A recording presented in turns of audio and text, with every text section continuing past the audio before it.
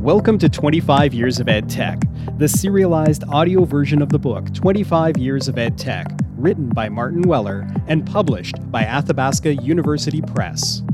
This community-produced audio version of the book is narrated by a global cast of educators with a new chapter released each week. In addition to the book, there is also an accompanying podcast called Between the Chapters, which contains analysis and discussion of each chapter of the book. For more information on the audio version of the book and the accompanying podcast, or to subscribe, visit 25years.opened.ca. Chapter 8, 2001, E-Learning Standards. Read by Phil Barker and Lorna Campbell. This chapter brings together the two preceding ones on e-learning and learning objects, LO. By the turn of the millennium, e-learning was part of mainstream education provision. The internet was no longer dismissed as a fad, and most universities were engaging in some form of e-learning, even if only as a support tool for campus students. After the initial flurry of activity, typified by something of a Wild West approach to creating your own website, there was a necessary, if slightly less enjoyable, rationalization of efforts. This meant developing platforms that could be easily set up to deliver e-learning across an institution. We'll come to learning management system later.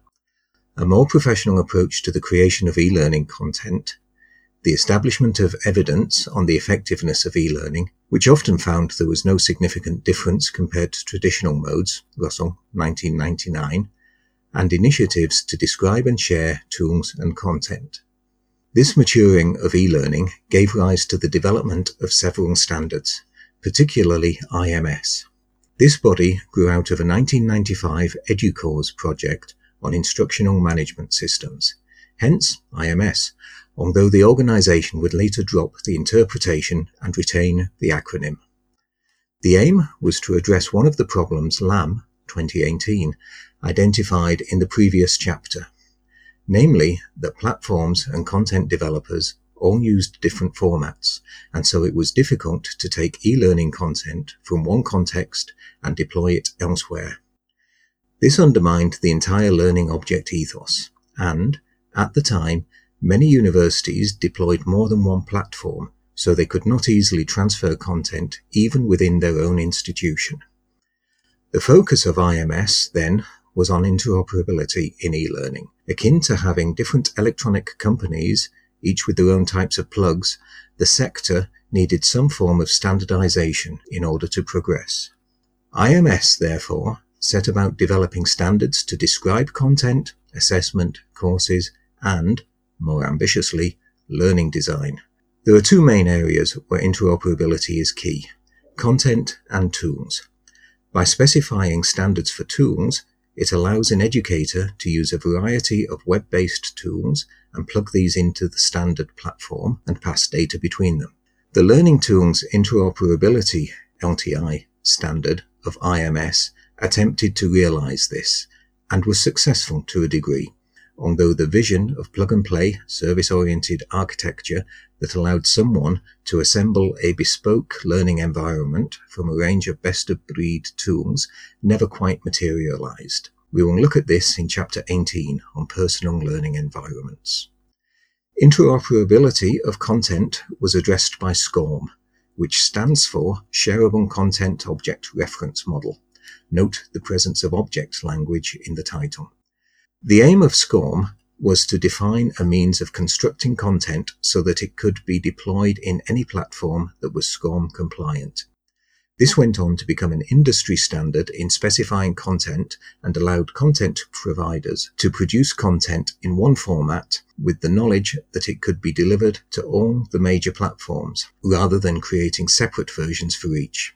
Prior to the advent of SCORM, there was a good deal of overhead in switching content from one platform to another.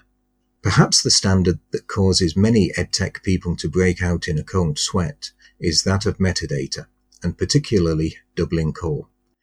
The Dublin Core Metadata Initiative, DCMI, was formed in the 1990s from a workshop series focusing on different metadata approaches. Metadata was used to describe a piece of content, such as a learning object, so that it could be discovered and deployed easily and hopefully automatically. The 2003 version of the Dublin Core Metadata Element Set, DCMI 2003, had the following fields, or elements. Title. A name given to the resource. Creator. An entity primarily responsible for making the content of the resource. Subject. A topic of the content of the resource, expressed in keywords, key phrases, or classification codes. Description. An account of the content of the resource, such as an abstract or table of contents. Publisher. An entity, such as a person or an organization, responsible for making the resource available. Contributor. An entity responsible for making changes to the content of the resource. Date. A date of an event in the life cycle, usually creation, of the resource. Type. The nature or genre of the content of the resource. Format. The physical or digital manifestation of the resource. Identifier. An unambiguous reference to the resource within a given context. Source. A reference to a resource from which the present resource is derived. Language. The language of the intellectual content of the resource. Relation. A reference to a related resource. Coverage. The extent or scope of the content of the resource. Rights. Information about rights held in and over the resource. These 15 fields represent the basic set of vocabulary terms to describe any digital resource, such as videos, images, or web pages. It is not specific to learning content, and in order to be useful in an educational setting, more fields are required to describe pedagogic attributes such as learning outcomes, age range, difficulty, and so on. A further range of metadata standards developed based on describing learning objects. These were much more complex than Dublin Core Basic Set. For instance, the set of the 2003 UK Learning Object Metadata Core, UK LOM Core 2003, contained over 60 elements, including items such as meta-metadata, semantic density, and taxonomic path. Some elements were mandatory and others optional. The reason that mention of metadata still induces wry chuckles from some in the EdTech field is that at the time it was largely human-derived. Even the basic set of the Dublin Core represents a significant overhead for every learning object a user might create. Eric Duval in 2005, who did much of the early work on analytics, used to preach that electronic forms must die, and much of the basic metadata generation shifted to machine-generated terms over subsequent years. But for the rich metadata required for learning objects, the human labour required was excessive. An educator would spend time crafting a useful activity and was then presented with pages of metadata to describe it, which often required more effort than the initial content. This was obviously not an approach that would scale. As well as simply being tiresome to complete, this level of description also became restrictive, in that it seemed to define exactly how the content should be used, and often that is unpredictable. The intentions behind the UK LOM Core and most e-learning standards were admirable, but they essentially offered a poor return on investment. In order to be useful, particularly with a vision of automatic assembly in mind, they needed to become increasingly complex. As this complexity increased, they became more specialised and required more effort to complete and work with, and thus fewer people used them. And if fewer people adopted them, then the benefit decreased in doing so, which meant that they were caught in a cycle of diminishing return. In analysing the problems with a later version of the LTI standard, Feldstein emphasised this return on investment.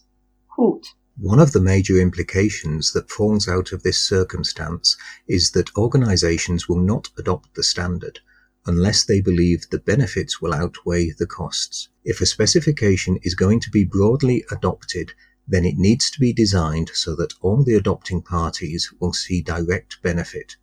Remember, every minute of developer time spent implementing a standard could have been spent developing a feature or fixing a bug. Paragraph 4. End quote. As the standard became more complex, the cost of implementation began to outweigh the potential benefits. I had personal experience of this situation when I was involved with developing one of the pilot courses for the ill-fated UKE University around 2002 to 2003, Garrett 2004. The UKE University was a government initiative to develop a platform to deliver the best of UK higher education online across the world, much as FutureLearn would later do with MOOCs. The university developed a whole new platform that was based on learning objects. Every object needed to have metadata based on the UK LOM core entered by hand. And if a change was subsequently made to the learning object, for example correcting a typo, then the nascent platform lost all the metadata and it had to be entered afresh. The long-term goal was that the university would create a repository across all courses from all the different providers by specifying all content as learning objects. However, this nirvana of a rich pool of easily discoverable content seemed a long way off when you were manually entering the same metadata for the third time. And indeed, it never materialised as the UKE University faltered and later collapsed. The effort in creating those metadata fields did not equate to sufficient reward. E-learning standards are an interesting case study in EdTech. They are much less prevalent in discussions today around e-learning. In some respects, that is a sign of their success. Good standards retreat into the background and just help things work. But it's also the case that they failed in some of their ambition to have easily assembled, discoverable, plug-and-play content. The dream was that a learner would type in course on climate change, and the programme would automatically assemble the best content with some automated assessment at the end. This wildly underestimated the complexity of learning and overestimated the good quality of learning objects. So while the standards community worked away effectively, it was surpassed in popular usage by the less specific but more human approach to description and sharing that underlined the Web 2.0 explosion. We will look at this in Chapter 13, but the success of folksonomies, user-created categories, over metadata, and embedded code over SCORM is another example of the good enough principle. For anything complex, the formal standards of metadata and SCORM were required, but for popular usage, the Web 2.0 versions were adequate. For example, even those who worked on the UK LOM core, Thomas, Campbell, Barker and Hoxie, 2012, came to recognise its limitations and recommended the following, quote, "As a result of an increasing realisation that the UK LOM core was not achieving the intended results, and partly in response to new approaches to resource description, such as folksonomies, informal tagging, and the use of platforms for resource sharing, such as Flickr, YouTube, and SlideShare, which did not support formal metadata schema, the decision was taken not to mandate the use of formal metadata schema for the UK OER programme." Page 38. End quote. It is interesting to note that not only did some of the ideas from learning objects and standards later evolve into work on open education resources, OER, but many of the same personnel were involved. For example, Stephen Downes, David Wiley, Lorna Campbell, Brian Lamb, and Sheila McNeil all contributed to this early field and then became significant voices in open education. This demonstrates that while some approaches do not achieve the success envisaged for them, the ideas and people involved develop the key ideas into more successful versions.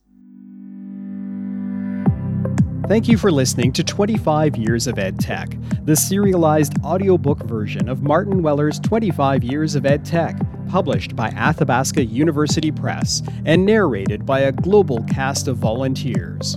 Intro music for the podcast is Abstract Corporate by Gribsound and released under a Creative Commons Attribution license. To subscribe to the weekly audio series and the accompanying podcast between the chapters, visit 25years.opened.ca.